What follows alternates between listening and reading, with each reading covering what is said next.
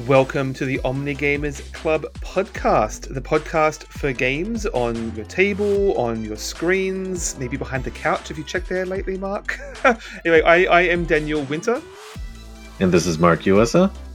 How are you doing? I'm well, yeah. It's roaring towards the end of the year here, and I'm all ready for a break. Yes, I'm very excited to have a little bit of time off coming up, maybe catch up on that backlog. Absolutely. We're trying out a new segment here, tentatively called The Appetizer. Not necessarily the hottest of news, but just something of note that each of us wanted to bring in. What are you excited about right now, Mark? The new Vampire Survivors Legacy of the Moonlight DLC. So, of course, we covered Vampire Survivors the other day, and this DLC was just announced quickly and then released, and I own a copy of it because it only cost $2. But I haven't played it, unfortunately, so I can't give any notes about it. But from what I've seen, it looks super cool. Basically, it's got this pretty heavy Japanese theme to it. It's got one large new stage with different enemies spawning in different zones. Count them, 8 new characters. And the original game had 24 or something already, so that's quite a big chunk. 13 new weapons and evolutions, and 6 new music tracks. So if it's anything like the quality of the original game, I should enjoy that quite a great deal. Excellent. It's just more stuff to unlock. I still have not finished everything there is to see in the original game, so I don't feel any need to rush into this just yet. But if you can't get enough Vampire Survivors, there's more to sustain you now. How about yourself, Daniel? Yeah, well, I mean, I obviously could talk about several games I was excited for. Hades 2 just got announced. And also a sequel to a game that this underrated game that I was quite fond of, Remnant from the Ashes has just had a sequel announced. But instead, I wanted to talk about a much more influential game, you might say, that just hit 1.0. It has been in early access longer than early access has been a thing. That is Dwarf Fortress. So this is a game that you might say had a big influence on Minecraft. Like, it's been around longer than Minecraft, than any of those sort of crafting games. I think it was 2004. Did it originally come out? It's been around for nearly 20 years, basically. 2006. There you go. And it's basically an isometric sort of town builder, or a god game. I think you don't directly build anything; you just sort of gently influence a world, a community of dwarves. That should be clear, and all with a heavy focus on simulation. This game is simulating so many different factors, parts of, like, it procedurally generates a history for the world and all of these dynamic events and things that are going on, but originally had been completely presented in ASCII art. I remember friends from my university days talking about this game, but I could never really get into it. That the ASCII interface was very hard to. It was a big barrier of entry, but it now has an actual graphical rendering. Have you seen any Dwarf Fortress? I haven't, no, but I can already tell just from looking at the artwork that it's very reminiscent of and probably inspired a lot of games I really enjoy already. Games like Oxygen Not Included. There's a game that I'm really excited to play, but I just haven't sprung for, is called RimWorld, which has got that same over-the-top management game, 2D management game view. It's a game called Factorio. It looks like there's a lot of that sort of survival building stuff, as I like to call Oxygen Not Included, the human ant farm sort of type of game. Yes, yeah, it's very much an ant farm. Like you are the god of this world, but also a big focus on emergent storytelling as things happen outside of your control. I mean, I've not played this game, but reading the stories of it are almost as fun. Just quickly, one here is an example. From a Steam review, half my population spontaneously turned into were-lizards and dismembered my militia. I've gone through more mares than months this year. There are 2 undead super soldiers locked in eternal combat in my oubliettes. Some kind of salamander monster is eating my miners, and ghosts keep scaring all the children because I can't build coffins fast enough. And so there's so many myths around this game, and hearing it spoken about is just as fun as playing it, I reckon. Really seems right up my alley. So I don't know how I've slept on this so far, but clearly the influence of it has spread far and wide. So I'm excited to try this one out. I may actually finally overcome that hurdle and give this a try sometime down the road. Well, with those anticipated games out of the way, what are you actually playing lately? A real mixed bag. I think this is like the broadest, widest range of bizarre game types that I've brought to the table, possibly. I'll start with the lightweight one. I am continuing to play, surprisingly enough, a single JRPG. I've been continuing to play Tales of Symphonia, a really old entry in the Tales series. I believe it was released on GameCube. And it's got cutesy anime art stylings, of course, as is the hallmark of the series. These little skits, which are optional but are interspersed between the combat, and they are well produced and well written. The characters are attractive. The world is lovely. It's not really that, I don't know, astounding in many ways. It's just like really nice and cute and pleasant, even though there's some connotations of there's racial conflicts and there's slavery going on between humans and elves. So there's some interesting things. Main character is a human who's raised by a dwarf. So there's some cool stuff, but on the surface it's really quite light and pleasant, and for that reason I'm continuing to play it. And I think I'll keep going with this one. Excellent. Yeah, I think I've played one of them at some point over the years, but I don't remember much about it. I've completely failed my management of JRPGs. Last episode, I came in with 2 of them. I'd been playing some Harvestella and Persona 5, and I'm still telling myself that I'm going to finish both of those. I've been picking away at both. And I also, of course, I've started playing a third one that is Pokemon Violet. Ah, yes. Uh, Is that the newest series? Yes, yeah, it just came out a couple of weeks ago. It actually came out like the day before I flew back from Australia, so that was a good little flight game. I still haven't picked up a lot just yet. I haven't played the last couple of generations. I think the last one I played was Sun and Moon, I think it was. And I keep telling myself, several times I've tried to get back into it and then just hit the wall of how little this series has evolved over the years. It still stuns me that they have not done a true open world AAA game. That I remember being like when I playing the original game and thinking, oh, it's just in a year now they'll have a truly 3D Pokemon game. And so I've seen that they're starting to move in that direction with sort of the more 3D rendered graphics, and it definitely is closer to what I'd always envisioned in terms of being an open world Pokemon game. But it's still they've not really reinvented the wheel here. They've just tacked on new bits and pieces and gradually expanded upon it. But they've not really gone back to the ground and built it up from scratch, which I think is really necessary. But what is here is quite cool. That you are running around an actual 3D world. You see Pokemon running around in that world. You run straight up to them and fight them, and it's pretty seamless going in and out of combat. So you're no longer just running around in grass and waiting for a random battle. So that part is great. And there is some great quality of life elements here. Everything is rather seamless, but and I should say the general structure is much more open now. It's no longer just going linear path through the 8 gyms. There's like 3 different quest lines, only one of which is the gyms, and even those you can do in any order. So you have Right. a little more flexibility here. I have heard that it's not scaled at all. So even though you could do anything, you're going to run into either things being either too easy or too difficult for you. So I haven't hit that wall yet.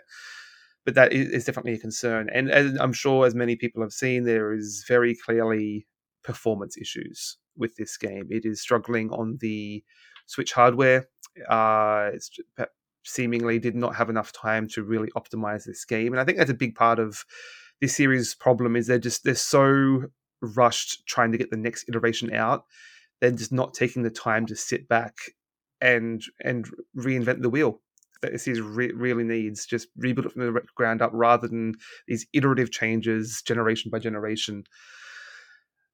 I am enjoying it for what it's worth. All that said. That's cool. My kids have been enjoying the last two, one of the Sword Shield ones, and they even played the Arceus. That was their first foray into open world style gameplay. I think it was an experimental type game because it's not one of the mainline titles, right? And that one definitely seems like it's the more interesting experiment. It doesn't quite nail it, but is actually that was like rebuilt from the ground up as a different experience. I need to, but janky by the sound of it, but at least trying something new. So I'm very curious about that. I've heard a lot of the sort of complaints that you've leveled at this iteration. I think some video game journalists were suggesting they take this Call of Duty model where they start to employ 2 or 3 different studios and then they give each of them 2-3 years to work on each title so that they can keep up that annualized schedule while devoting the time that is required to actually do some revolutionary things. But part of me thinks that's just not going to happen because there's too many hardcores. The behemoth is too big. Yeah, there's too many hardcore old schoolers that will complain if you rock the boat too much, which is the case with a lot of older games, especially a lot of older Japanese games. But on the pure RPG side, they seem to have come around quite a bit. Dragon Quest XI is quite different than its predecessors, and games like Fire Emblem have obviously taken the old model and polished it to an extreme degree and had great success with it and run pretty well on Switch despite its really old and creaky hardware. Yeah, it's interesting what the hardcore fans think of the traditional aspects of these games, like the turn-based elements in Dragon Quest or the random battles in Pokemon. They were all hardware limitations. Technology has advanced to the point where that's no longer necessary, but people are nostalgic for the way things were. Obviously, they're running into their own hardware limitations with the Switch specifically. The Switch is certainly capable of a lot more than what Pokemon is putting out. I heard that the next iteration of the anime, the cartoon series, is going to ditch Pikachu and Ash for the first time in 20 some odd years. So maybe they'll do something revolutionary with the game too. I just heard yesterday, I think Ash is officially retired. He's reunited with his Butterfree. Yeah, he won the competition, right, for the first time. Yeah, I don't actually watch it, but yeah, I've certainly seen all that news. Good for him. Yeah, exactly. It only took that 8-year-old kid 20 years or something to do it. Talk about Arrested Development. Okay, what else have you been playing, Mark? Speaking about old school games, I've been playing a game called High on Life, which is a brand new game that just came out day one on Xbox Game Pass. Some of you might have seen or heard that the creator is, I think this guy Roiland is his name, perhaps? Justin Roiland, yeah. Rick and Morty fame. I don't actually really watch Rick and Morty, so I don't know a lot about it or the other shows that they've been a part of. But I saw some initial buzz about this game. I sort of felt like a kooky FPS, so I loaded it up. I think I'm in like the second world part of it by now. I probably played like, I don't know, 3 hours or something of it, and I'm kind of enjoying it so far. Like it's very irreverent, obviously, but it's teetering on annoying, which I know is part of the design. So I'm just like letting it wash over me, and for the most part, I'm still smiling. I think mostly why I'm enjoying it is because the design of it is so old school. It just feels like a retro game. It feels like a retro, 2000s FPS. I got some Stranger's Wrath vibes. Yeah, it's got some of that sort of Metroidvania aspect to it. The graphics are nothing to write home about, except that everything kind of looks gooey. everything looks kind of squishy and soft and made out of plasticine, except for the Muppet looking teddy bear guys. Your main companion, the gun, is actually kind of funny. And if anyone finds him annoying, you can actually turn down the amount of dialogue that he says. Yeah, so I don't know if we actually said that the guns all talk in this game, right? I haven't picked up any extra guns beyond that just yet, but they talk as well. So, long story short, is I'm going to keep playing it for a bit. The gameplay will start to feel tired because it does feel very retro. Like for me, having not played a game like that in a while, it was sort of refreshing to play that. But depending on how long it takes to beat, some may tire of that. So I'll report further along when after I played some more. Excellent. I've been morbidly curious on that one. I have burnt out on the Royland style humor.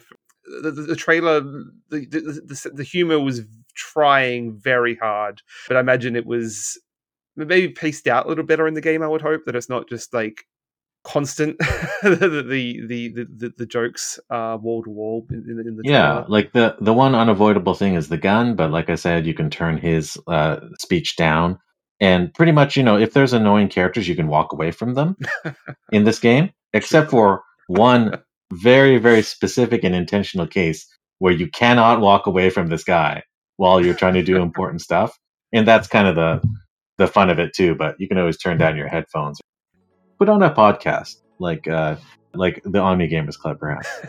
Absolutely.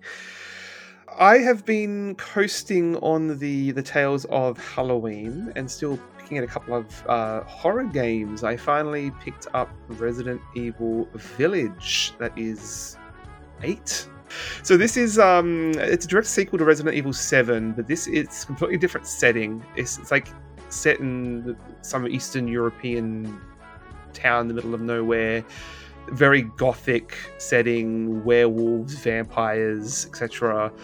But with the same first person shooter survival horror as the last game, and I'm really enjoying it so far. I struggle at times with this type of horror where you're being stalked by monsters that you can't beat. You just like the having to run away and hide style of horror. This does have that, but in short bursts. And there's a really good way of balancing, I think, that the moments where you're having to run and hide, and then moments where you're overpowered and blasting werewolves with a shotgun. So the really good pacing in these waves of action and then hiding and relieving that tension by blowing up some monsters. So I'm really enjoying that. I think the tone is much better here too, or at least better balanced with some of the stupidity this game gets away with.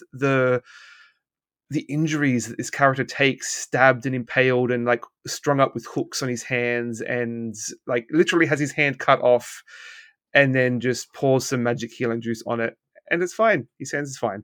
But it's very much, it feels more self-aware of what it's doing and sort of much more nodding, winking to the player, I feel like. So it's sort of almost Evil Dead level comedy now. They've doubled down so hard and it's just become comedy. So I'm really enjoying that, how they're balancing that tone now.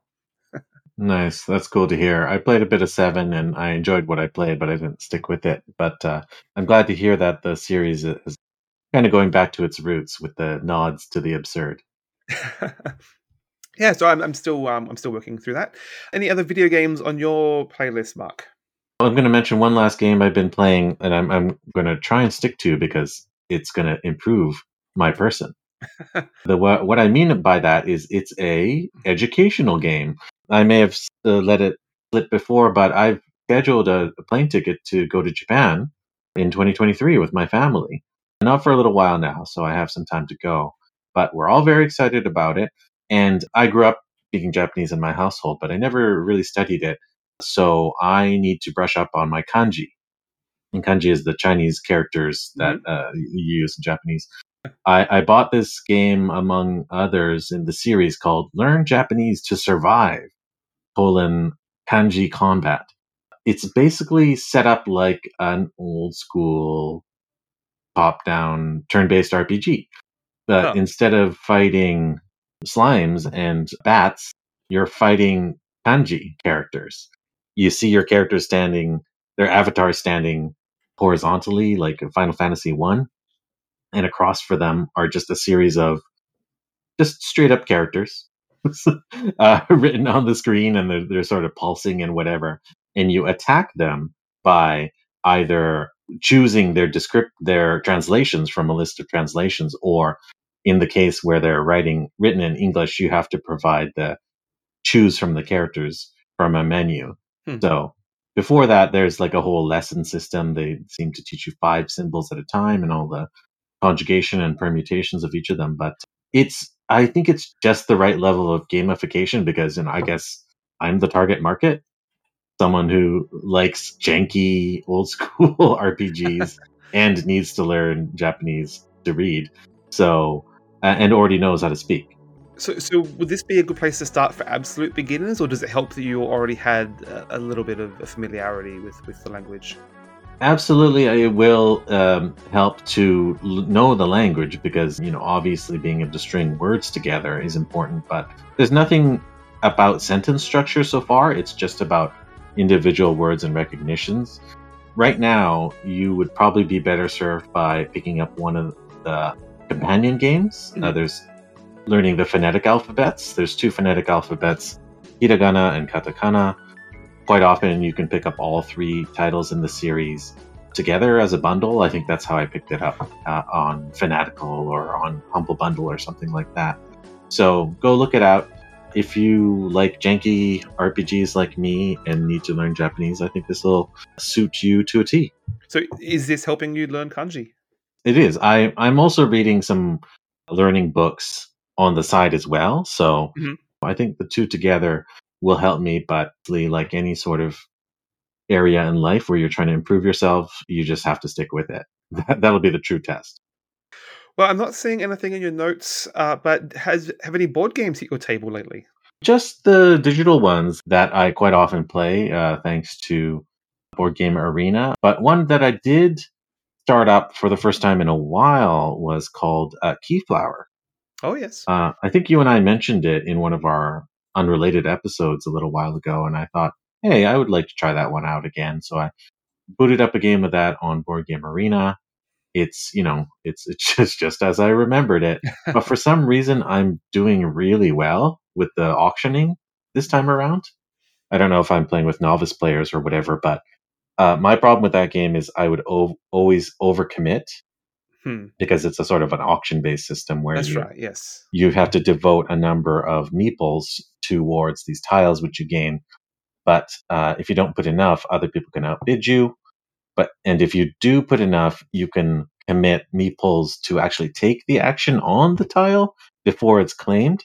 But if someone outbids you, they gain all the meeples that are on the tile. They're actively on the tile as opposed to being next to the tile to bid on it. So there's a nice give and take there. And I guess I've just been like underbidding, which works to your advantage if you can play it cool like that. And unlike a lot of games, the bidding happens turn based. But in this game, if you pass and don't bid on something, you can come back and bid on something else in a later round. That's where the real magic of the game happens. Is if you can play it cool like a cucumber, and you can let a few rounds pass. Obviously, if everyone passes, the bidding ends. But if you can let some rounds pass, you can retain some of your meeples, which is your bidding material, to swoop in and snatch up some choice tiles and get some lower priority ones for the cheap as well. So for some reason this time around it's working for me, and hopefully I'm able to win the game in the end. Excellent. Yeah, I've played that one a couple of times in person years ago, and I recall really struggling with the spatial elements of that. But it certainly does have a lot more interaction than your average beige Euro. So yeah, might be worth revisiting that one. But it probably does play better in person with those bluffing auction elements. I suppose so. I mean, I don't ever do the steely eyed sort of table stairs and whatever. poker style mind games quite often, especially if you play this with people you don't know. You can't really read them anyway. So Anyone can have a poker face when you're playing on BGA. there you go. Guess that's working to my advantage. How about yourself? Anything else fun board game Yeah, wise? I'll keep it a little short, just so we don't run too long here. But for me, these last couple of weeks have been about roll and writes. I had a friend bring in one of probably the hottest roll and write of this last year. That is Twilight Inscription. I mean, it's certainly the biggest roll and write of the year. This is the roll and write version of Twilight Imperium, the famously 12-hour long 4X space empire game. And so this tries to condense that into only 2 or 3 hour roll and write experience. So where most roll and writes you would have you'd have a sheet that you're drawing on. This has 4 sheets per player, basically one for each of the X's. So one of the 4 sheets is all about exploration, and one is about exploiting resources, and another is your military, your extermination, I guess.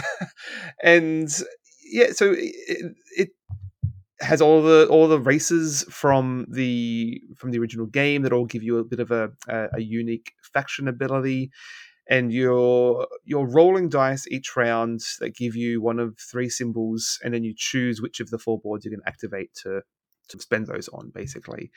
And so you flip a card that gives you some symbols, and you roll some dice that gives you some other symbols, and so on. And each of the boards has an interesting little puzzle. They all have slightly different twists on how you're spending those resources, and unlocking, like building a planet on one board might unlock something might help you build a ship on a different board, for example. So they're all interacting in various ways, but not all in very arbitrary ways. I feel you don't necessarily feel the theme of the connections. They're connected, but very nominally. And I really struggled with the symbols. Like you have these, like, is the generic research symbol, and I don't even know what they're called. They're just these vague sci-fi runes that sometimes they're colored and sometimes they're not, and they all do different things on the different boards. And I just found that incredibly hard to pass and figure out what I was doing. And reading the iconography on the board was very inconsistent, I found. So I think it's just very hard to track what information you have, especially when you've got 2 symbols on a card. And okay, so I know I've got 2 of these, and then I unlock an extra action. I got a bonus action now that I can only spend on this other symbol. But then keeping track of how many you've redeemed and how many you haven't just gets incredibly unwieldy by the end, especially when you have bonus resources that are on some boards but sort of hidden, squirreled away, so you're constantly having to scan your board to see what you've got. So it's some great ideas, I think, and especially if you're a fan of that series, probably certainly has that flavor with all of the factions and everything. But I just really struggled with tracking information in this one. Yeah, I got to say that roll and writes have gone really far with this level and size of how much chicken scratch are you willing to write on a paper placemat. To be quite honest, all of that just sounds like a nightmare to me. I did have a migraine at the time, so I will give it that. I do need to revisit it with a clearer mind. The last roll and writes I played are Cartographers is one, just the base game. I never played the expansions, which I know there are some. And another one is Silver and Gold or something like that. Yes. Yeah. Both very small box games, which are very light, short and sweet, and eminently playable and replayable. And I guess that's the kind of weight of roll and write I like, because it's light and breezy. That's the amount of inscription I want to make on a sheet before the game runs out. I have long games I can play without writing on a sheet of paper. Yeah, it does feel like once you get past a certain threshold, it's kind of defeating the purpose. Just make it a board game. Yeah, it just seems like the board game industry sort of takes drunken bets on how far they can take a simple mechanism. Something went too far. to what extent that they can totally bastardize, for lack of a better word, and go far past the original intent of what the mechanism was supposed to be. Has become something of an arms race that's just gotten out of hand. It tends to do that. But hey, people like the new hotness, so I guess that's why they keep making them. Why don't we move along to our main game of the episode? Yeah, let's do that. Why don't you tell us about the game we'll be playing? Well, we have been playing Spirit Island by R. Eric Royce. From 2017, I should say, was when it originally released. There's a whole ton of artists mentioned in the credits, so I'm not going to name them all. This is published by Greater Than Games, LLC. So, Mark, tell me if you've heard this one before. There's a remote, uncharted island full of resources just ready for taking. You've got ships coming in full of colonists from various nations coming in to claim this rich new land. Is this sounding familiar at all? Oh, this sounds like a great Euro game. Yeah, absolutely. Is it Catan Traders and Barbarians? So the twist here, obviously, is that you are not playing the colonists as you would in 100 other beige Euro games.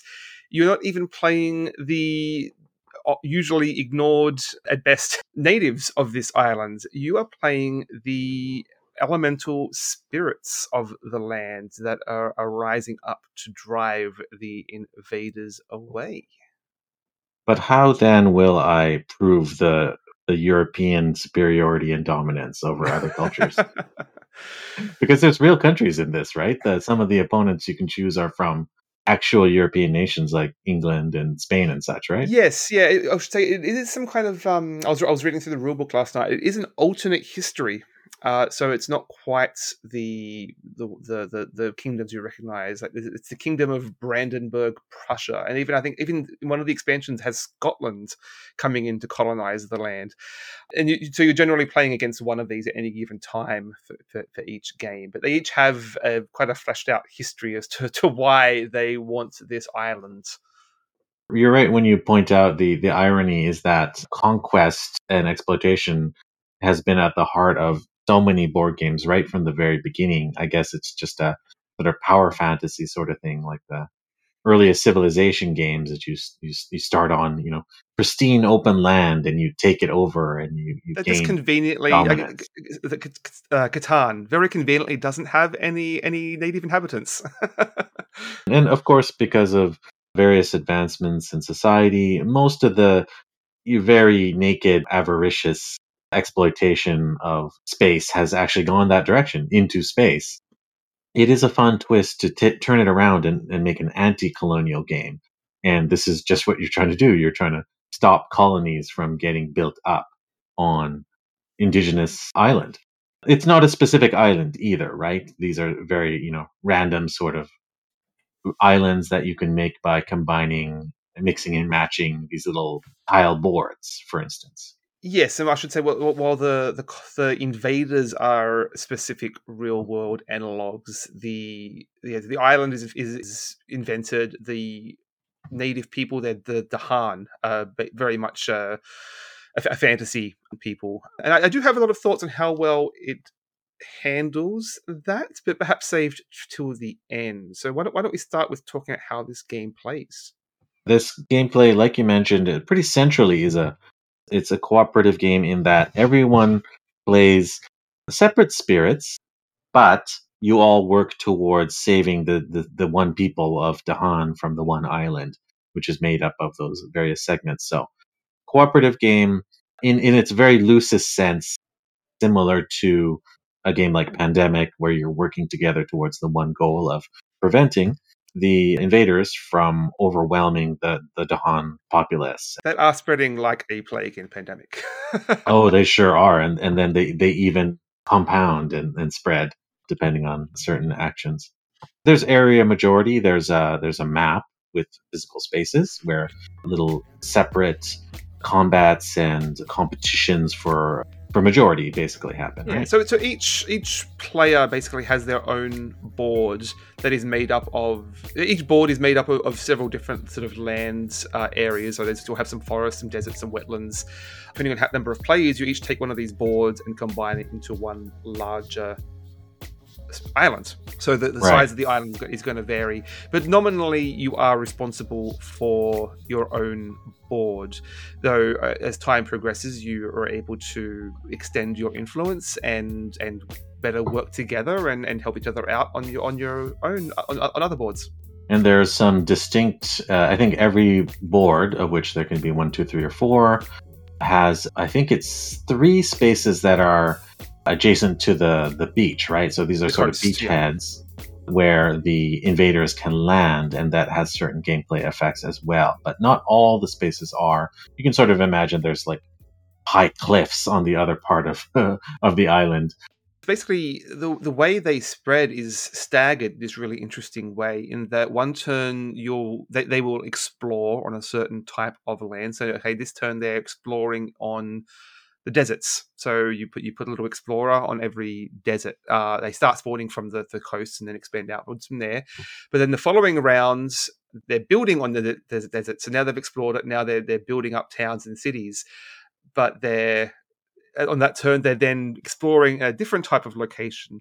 And the following turn, they're starting to ravage those deserts. They've built up their towns. They're now destroying the land. They're blighting it. They're killing the natives. They're now building on the previous explored land, and they're exploring a third land. So each turn, they have this really staggered spread across the land as to how they're going about. So they're really attacking you on all fronts, and it's in a way that's really hard to keep track of. And that part of the, I guess, the arc of the game is very important to be aware of. I think that's going to be a little bit of a learning curve for people starting to learn this game. But if you play with someone that is experienced, they will show you how the build up happens, just like Daniel described. There's a soft start where there isn't direct combat, but eventually it becomes this relentless sort of wave after wave crashing upon the beaches, crashing upon the mountains and various tiles of the island. And it gets even hotter and heavier because while they might only ravage one location and build in another type of terrain, what would you say, another type of biome, in the later game, they will ravage two different biomes, and they will build in two different biomes. So it builds and builds and builds, and there's a nice build up and arc like that. So well done to that aspect of the design. Yes, let's say spread into 3 acts, and each act they're ramping up how fast they spread.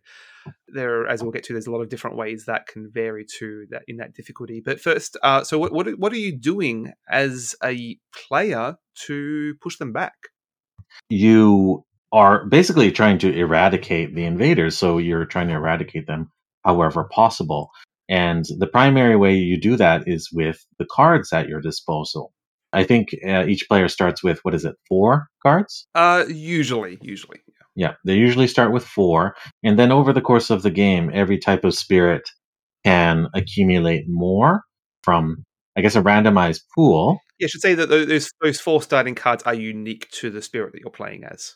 Right. And they give your spirits a lot of unique flavor and distinct gameplay. The spirits, they feel thematic and powerful in their own specific ways. So the initial cards are part of that. They could easily have taken the World of Warcraft path and just called it the Cinder, the fire elemental, and so on. But here you have names like Lightning Striked Swiftly or Ocean's Hungry Grasp. Very evocative names, and the artwork to go with it. The artwork is fantastic and painterly, but very, like visceral with deep kind of primal colors. So they do that very well. The UI is a little bit more dull, but the spirits are certainly rendered in interesting ways. So you can acquire, like I said, you can acquire new cards through specific actions, which you have to choose for yourself. You won't acquire new cards unless you choose to do so. But you have to do another level of hand management because if you utilize cards, eventually you'll run out. You'll run out of your hand. Your hand will run out. Sort of like a game of Century Spice Road. In Yes, that yeah. game, you use your cards. They're still in your discard pile, but if you want them back, you have to reclaim them. and you have to take a That specific takes an action to do action that. opportunity spent just reclaiming your hand. At the beginning of each round, you get to choose your type of action, which can include one or two things from a selection of usually three options, I feel like. Yeah, usually three different types of income that you can take, whether that's Yeah. reclaiming your hand or increasing your influence on the board or adding new cards. But every Or, spirit is yeah, different in how that gaining is. energy. Yeah, the energy that you spend to play these cards. But every spirit has a slightly different mix as to how these what these options are. Right. And some of them might be about, gaining a lot of energy each turn and then hitting with these really hard direct effects. Or some of them might be about spreading out and placing that Yes, presence, right? presence. Yes, yeah. Placing that presence as far and as wide and stacked high as possible. They're basically just these discs in your own color that you place on the various places in the map.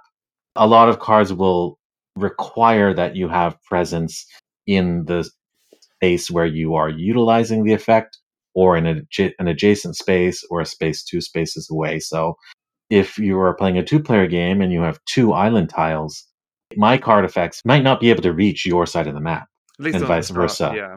Right. But as we spread our influence and meet towards the center, we will be able to crisscross and troubleshoot all corners of the map.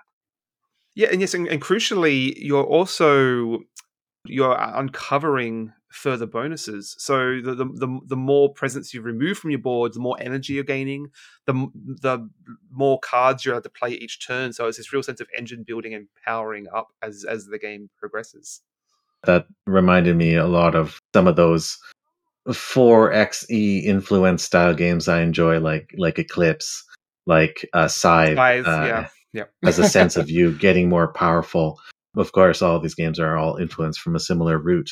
There's a nice arc. You gain more powerful, the opponent gains more powerful, and then you're basically clashing in these, very epic sort of scenarios. And I think the card effects and the card art does a good job of painting a picture of what exactly you're doing, right? You're bringing the waves crashing down on the land, and you're bringing the thunder, and you're bringing in like smoke clouds, and you're waking the wildlife of the jungles and things like that. You're doing these very thematic things from Indiana Jones or whatever, or Lost, to spook the new invaders to the land. Yeah, that's you don't have to kill them. You can just scare them silly, screaming into the sea.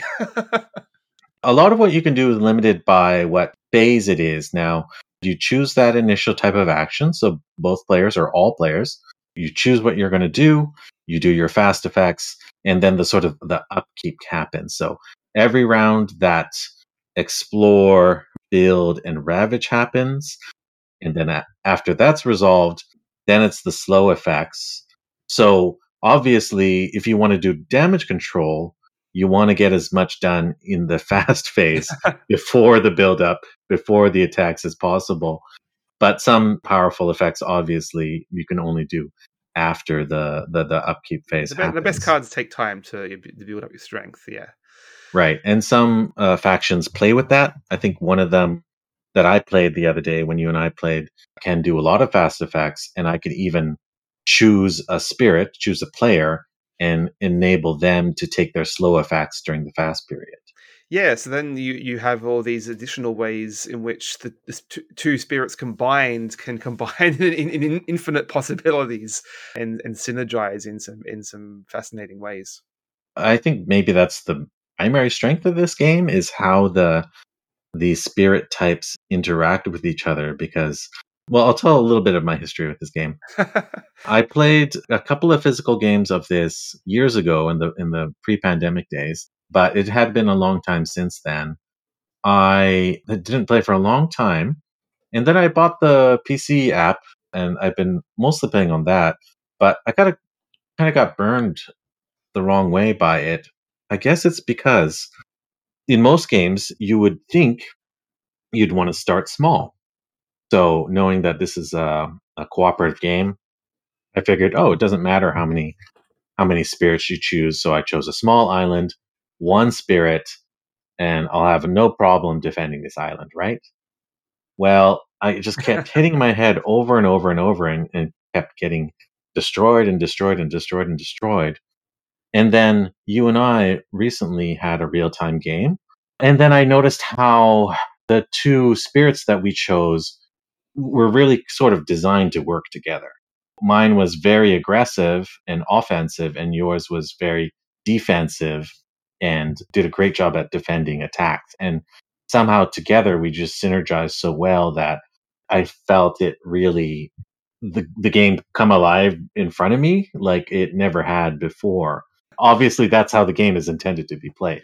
Yeah, the more spirits you have, the more opportunities for shoring up each other's weaknesses. Because certain spirits tend to be better at offensive. Like you literally see on the back that it'll give you bars to how good they are at offense, defense, control, utility, generating fear. They all have these different, like they're better or worse in each of those 5 categories. And I mean, you really have to strike the balance between focusing on your strengths. But if you have other players, they can help cover up for those weaknesses that you have at the same time. Right. So I would say that that level of asymmetry is very exciting, obviously, to a lot of board gamers because board gamers, for some reason, really pitch and wail about replayability, even though they'll probably only play a game like 3 times. But they love to harp about replayability. So with the base game's spirits, of which I think there's quite a lot, and let alone the expansions, which add tons more, you can replay this game so many different times. And it sort of feels like a different game when you try a different spirit and its different gameplay styles. I would say that to me, while that would be exciting to some, to me, it was a bit of a barrier because it stopped me from coming to understand the game and coming to understand how I was supposed to play the game. And for the most part, I don't love being told how I should play. This is different than other games that have lighter touches towards their variability. So I mentioned Scythe before, I mentioned Eclipse before, even Pandemic comes to mind. All those games have very mild and slight differences between the player powers that are very, very easy to understand. It's just like a little bit of a plus one in this one of the corners of the gameplay mechanisms that every player can deploy. Hmm. But I guess when I faced this game and similar other games that have very wildly different factions, like Something like Roots, where Roots, each spirit that you play as feels like you're learning a different game. yeah, Root is the sort of the epitome of that. Absolutely, Terra Mystica is another one that comes to mind. You can do all the same things as any other faction in Terra Mystica, but To really succeed, you have to be very specialized. right, you have to be specialized. You have to be into the role that you're playing. And I guess with all the reading and all the dozens of factions boards in front of me, spirit boards in front of me, when I was starting to learn how to play, it just like seemed like too much of a barrier for me to get into. Yeah, it definitely is a lot to take in. A lot of moving pieces in this game that I can I can absolutely see it being overwhelming. But once you're over that hurdle and at least have mastered, say, one spirit, then there's a lot of fun, a lot of discoverability in exploring those other spirits and how different they all are. Yeah, absolutely. And I like to say that I have come around on it. I overcame that initial hurdle, I guess, basically by playing with someone who'd played before, like yourself. Obviously, you can play cooperatively. So if you're not both novices to the game, then you can just sort of take the lead from the other player and maybe take their suggestion of which faction to play. And as long as they're not being too much of an armchair quarterback, eventually you gain to learn your spirit's effects and cards pretty well. Gaining the new cards can be a bit of a challenge, but once I learned that, what are they called? The affinities or the Element affinities. elements? Yeah, That's yeah. right. Basically, each spirit board is looking for about 3 or 4 different colors of elements, and that if you choose cards that include those elements, then you can utilize these innate abilities if you combine the right amount of those elements. So it's sort of a no brainer. Just choose those ones and you should have a good synergistic effect. You mentioned quarterbacking there, and interestingly, game has come up a lot as a great game to counter sort of the alpha gaming tendencies, because there is so much going on in this game. that no one person can really take the reins and direct everyone. You kind of have to let everyone be the master of their own little domain. And I, to have my own little flashback here, I kind of had the opposite problem, that there wasn't enough quarterbacking almost. I first played this game. It must have been just after it came out or shortly thereafter. The very first Chucks in 2017. Played with a few guys there who had all knew each other. They all were very familiar with the game.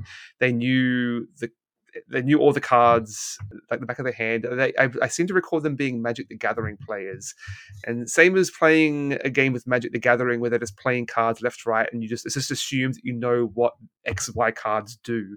There's no time to stop and read out every ability.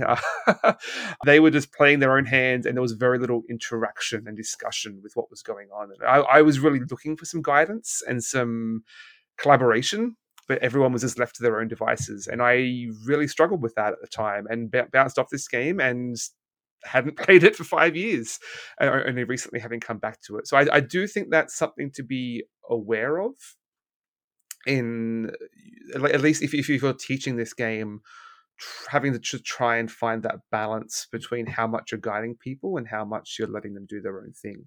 There's a great deal of complexity to this game. Like, this is not a gateway game by any A means. lot of moving pieces, yeah. Yeah, this is not Pandemic with a new reskin.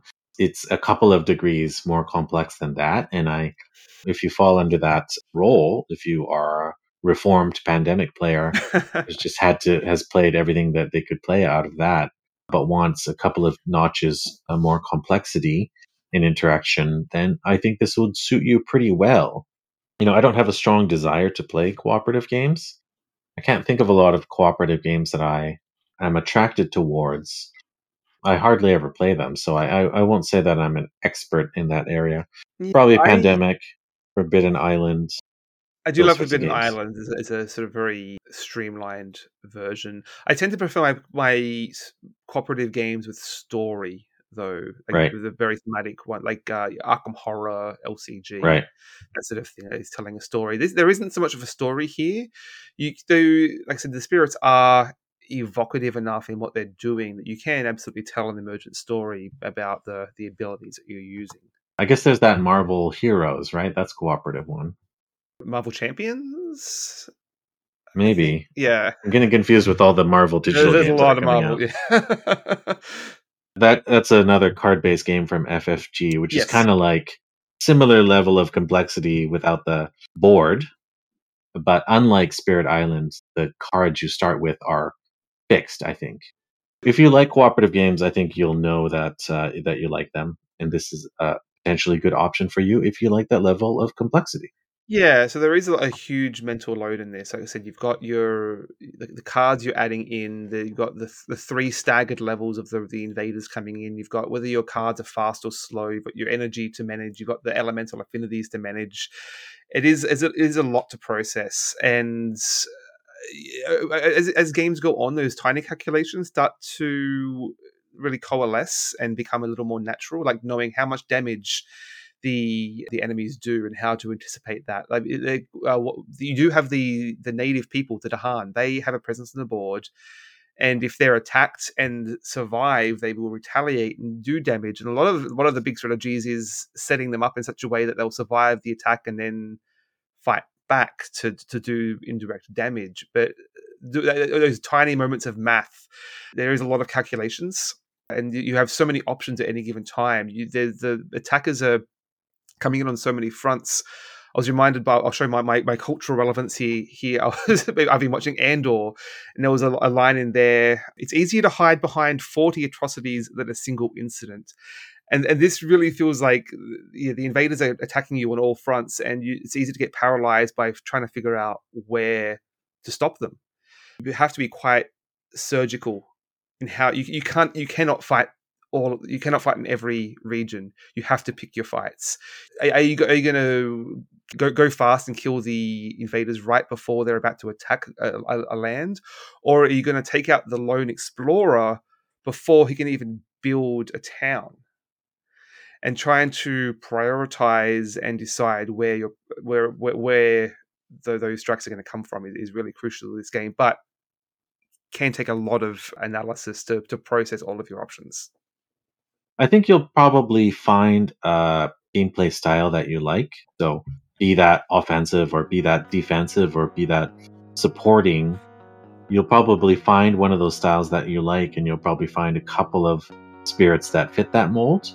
Yeah, I can see some players as finding their favorite spirit and just wanting to really double down on learning that spirit and optimizing it. And like you can play on higher difficulties, and just that this is my dude. I like this kind of I like this spirit. Others like Right. I personally like the discoverability of exploring all the different ones. This game has the aspect of you have your fixed starting cards, but the cards you acquire are variable, are randomized. So there is that Yeah. level of variety to it, and it's exciting to see new cards there. I just ended up going for more card plays and a lot of minor cards. Well, the minor cards are obviously cheaper to play, it'll take less energy to play, but when you gain a major card, you have to abandon an older card, right? Yes, yeah. They tend to be more powerful, cost more energy, but you also have to forget some part. It's literally your spirit evolving with the ages and forgetting some aspect of your past self. Right. But the minor cards, I don't believe you do. You just acquire them, they go into your Yes. hand, Yeah. and then eventually they'll get discarded. But I ended up going with minor cards all the time because if you have more card plays, you have more opportunities to show those elemental symbols Mhm. that'll let you play your various innate abilities, of which every spirit has a different set of them. And I liked, I guess, the variety that it gave me, and I didn't like the forcing a choice of losing a card, especially if all the card I like all the Yeah. cards that I have. Yeah. So I don't know why another player would choose to acquire major cards, to be honest. But obviously they're powerful. What I might do is I might go for gain a few minor cards and then gain a couple of major cards That's the after. general arc, yeah. And you can, I should say, for as terms of accessibility, you there are 4 starting spirits that are relatively easier to learn, and they even come with a card that says, "Okay, if when you gain a new card, just take this one. Don't worry about drawing 4 cards and choosing which one. Like you just given a list of cards. Okay, these are the ones you're going to acquire in this order." So just could help ease new players in a little more. Yeah, that's more like having a fixed set of cards and suggesting cards. Yeah, I think I could see that that would be a really nice way to introduce players to card affinities. So speaking of accessibility, this is something I clocked in Eric's other game, For Science. Everything we've discussed here is just the base level of the game. Like that's the best, the default difficulty that you go in on. But then there are so many ways of customizing the difficulty. There are adversaries, like there are multiple adversaries that each have 6 levels of difficulty that are each ramping up and basically giving the invaders additional powers, but in each adversary has their own way of doing that. Like some build faster, some explore faster. It just makes the game harder in multiple ways. There's scenarios that basically a little change the core mechanics of the game. Like I think one of them is just all cards are fast now. Basically, that just it's the blitz, but the invaders also go faster. Oh, yeah, that's right. So all the boards, these island boards, you can flip them over to the thematic side that have a sort of colored in a much more natural way. They're grouped in such a way like all the deserts are now together, all the forests are together. So they're grouped so that they're more thematic, but it actually inherently makes the game harder when all the forests are together by the way that the invaders spread. So you have so many different options here to customize how difficult you want this game to be. It really only gets worse from that base default level. But I found in there being so many ways you can make it more harder, it kind of takes away the pressure of there being one right way to play it. It's not. It doesn't shame you for playing at an easier difficulty. It's just this is just what's right for you. There's specifically a line that just says, "Look, if you realize you've made a mistake, don't sweat it. It's fine. Like that's just the difficulty you're playing at now." So I feel like some games like it's the easy mode. Like what is it? Like Wolfenstein, those old shooters where they have like call me daddy as the easy mode or something or other. There's really none of that implied shame here for just playing at a difficulty level that you feel like it. In terms of gameplay variety, the one we played most recently had specific like event style cards that happened every round, right? That Yeah, are intended to shake things up. yeah. So that's an expansion thing. Before I jump into that, I should say so the base game doesn't have events, and so it's a very deterministic game. The start of each round, you're playing all your cards. You know exactly where the invaders are going to ravage, where they're going to build. The only thing you don't know is where they're going to explore. So that's really the only wild card going into each round, and maybe the fear, like the effects of your fear, are a little randomized, but they're all good and to your benefit. So it really is a deterministic. You can really math out. Okay, I'm going to do 4 damage here, then they're going to build over here and do 2 damage to the Han. You could sit there for half an hour and math out every computation and try and find the optimal solution. So Yeah, because we talked about the different phases: explore, build, and ravage. You can have a little bit of a preview of the roadmap of the progression of the thing. So yeah. explore is the only thing you're unaware of Mhm. because it flipped new every time. So what events do is they basically throw a spanner in that altogether. So they're introduced in one of the expansions. So I don't know how much weight we should put onto this, but basically at the start of each invader phase, you're going to draw an event card, and it will. There's 3 phases to each event card. One is the invaders will do something generally bad. The island will do something, so the animals may attack, or there's animal tokens that will move around. They will either attack the invaders or migrate. There's disease tokens that will sometimes kill the Dahan, sometimes kill the invaders, or prevent certain things from happening. And then there's the Dahan will have an action where they'll migrate or they'll attack.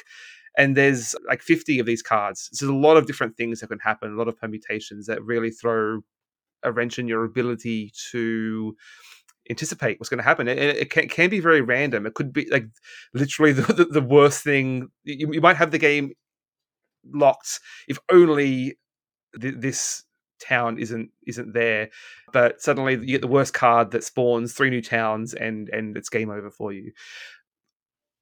So the luck can be a little more swingy, but I appreciate how much more dynamic it can feel. The island feels alive. The Dahan have their own will and are moving around the board. The animals are just running amok and killing things.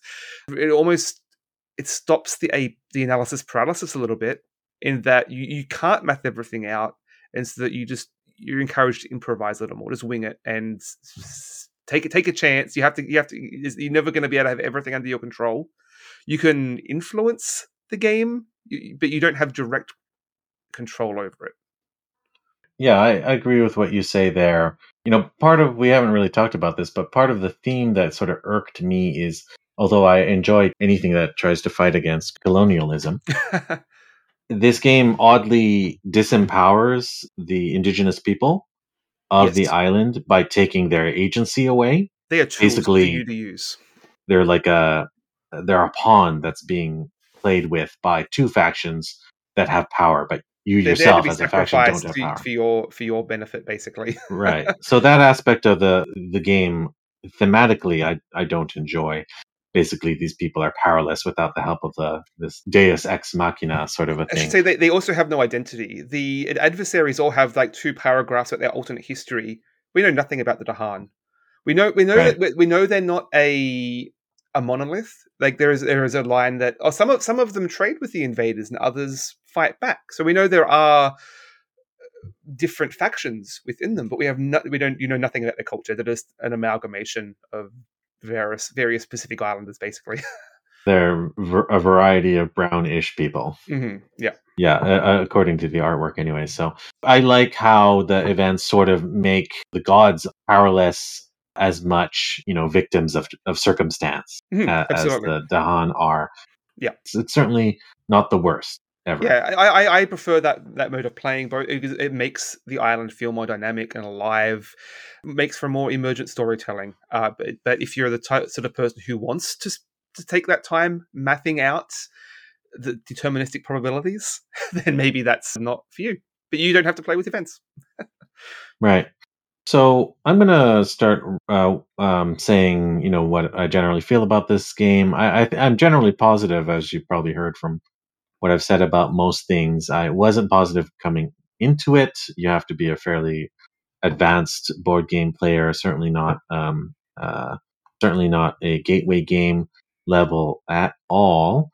But what I would say about this game is it's a great cooperative game with a lot of depth and a lot of replayability. But if you don't like cooperative games, you're not going to enjoy this game. I don't love this sort of style of gameplay. I basically like to play my own way in games. I tend to prefer competitive games, and I even like PvE games, but cooperative is just a different beast. And of that type of game, I think this is an excellent, well designed iteration. But just for myself, I didn't love it. So just be forewarned that if you don't like these style of games, that you probably won't like this either.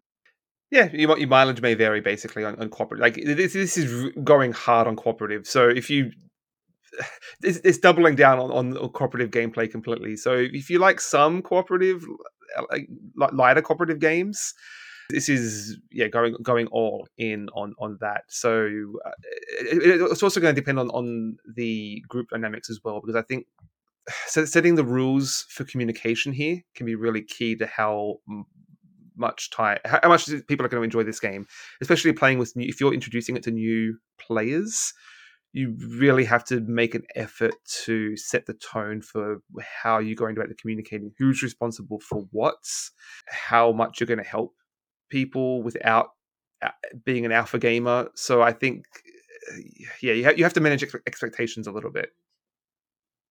Sorry, just one addendum to the discussion we were having on the nature of the Dahan. I should point out Eric has addressed those concerns and wants to find ways of giving the Dahan more agency. He's apparently working on an expansion that is very Dahan centric. And giving them more of an identity. So that is in the works, apparently.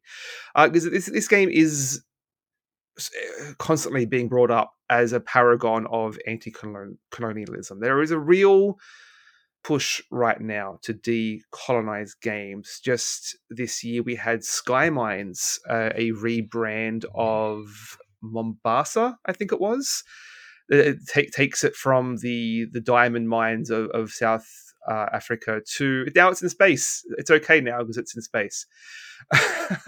You've got Puerto Rico 1897, I believe, is about to come out, which is like one of the classic Euro games that is finally having that part of its history sort of amended and giving voice to the colonized. But I don't know that this game is the answer to that. I really appreciate that it's opening up the discussion, if nothing else. I don't know that it's not the most nuanced take on colonialism, to be honest. I mean, it almost feels like it's got more to say about climate change, really, like the Dahan working in nature, working in balance with the spirits versus the colonizers just spreading disease and exploiting the land. And like it's almost like a revenge snuff film by Mother Nature. To touch upon another pop culture reference, it's pretty much as woke as the original James Cameron Avatar movie was. Yeah, I was getting some very Dances with Wolves vibes. That said, one of my favorite cards in this game is, I think it's called Call of the Dahan Ways, which is you literally convert the invaders into Dahan units. Mechanically, I really enjoy that. But yeah, so one of the invaders will quote unquote go native and then become the hero of the entire game, right? That's the way all these stories work out. He's named now. I call it the last of the Dahan. And it's a white guy. Yeah, obviously. I mean, this game does put a lot more thought into it than 99% of games, and so it absolutely has to be given props for that. It has opened the discussion on what colonization in board games means. So I respect it for that.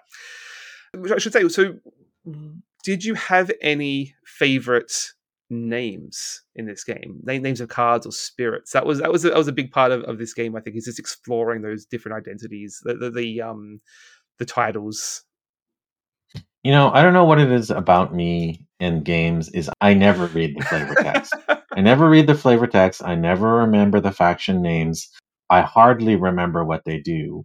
I guess I'm just a curmudgeon about that sort of stuff. So I appreciate the splashes of color and the light touches of theme of games like this, but I never take it to heart. I kind of forget what they are one session until the next session that I play them. So I would say no, I don't have a favorite. I prefer the simpler, easy to play factions because they're easier for this novice to understand. And I guess moderate, I chose a moderate last time. It was enjoyable. It had to do with pushing and pulling the Dahan a little bit more. And that was exciting. Thunder Speaker is that faction. Yes, I did really enjoy that one too. All right, I guess you could say I enjoyed the Thunder Speaker then. But in terms of theme, no, that sort of washes over me. Yeah, the names are a lot. Like I said, they're very evocative in the moment, but they're also just they wash over you in a way that it can be hard to recall at times. I'll just shout out my personal favorite is Many Minds as One. I think it's called. The image is basically the I think it's called the susurrations of the swallows, like when they move in this sort of gaseous formation, and you're basically utilizing the masses of the birds. You're and the the lost rats. smoke monster. Yes. You're basically you're embodying those creatures to rise up and take over the land. And just thematically, I thought that was really cool. Of course, you Very also have good. cards like Angry Boars. Keep it simple. One last note from me is that game I was trying to remind you of is called Imperium Classics. Oh, By the okay. way, I thought I was. Yeah, it's like one of my favorite games from last year. But I thought you were talking about a different game. That's okay. that's all right. Well, what do you think, Daniel? Should we talk about the game we're going to be covering next time? This game is quite relevant right now, as per the Game Awards. We'd already decided to cover this. What are we talking about next episode? Yeah, we're talking about a very colorful and a very stylish little roguelite, I suppose, called Hades. It's a few years old now, but number 2 was just announced at the Game Awards. Yes, I'm very Very excited timely. for that. Supergiant has not done a sequel before, but I'm a big fan of their work. I have played Hades before, but looking forward to revisiting this. And I should say we are covering this because we have a special guest to be announced who wanted to talk about this game. Right? Yeah. So this person will be just the right choice to talk about Hades, and will hopefully school us about it. Because I have played and enjoyed Hades, but I'm not very good at it. Let me tell you that. Yeah, talk about games that ratchet up difficulty to impossible levels. Right. So that's something to look forward to. Yeah. Keep an eye out for that. Excellent. Well, I'll let you get back to some games. Hopefully, we will have some time to catch up over the holidays. Otherwise, play those games. Yeah, absolutely. And you can reach out to us at omnigamersclub@gmail.com. You can hit up our website at omnigamers.club. And of course, Omnigamers Club on Twitter while it's still up. Please send in your questions or comments. Like, what are your thoughts on Spirit Island? What are your favorite spirit names? And do you have any questions for Hades? Keep in touch. Which Greek god do you want to date? I don't know. Oh, there's so many to choose from. Talk to you soon. Thanks for listening, everyone. Take care. Okay. Bye. Bye.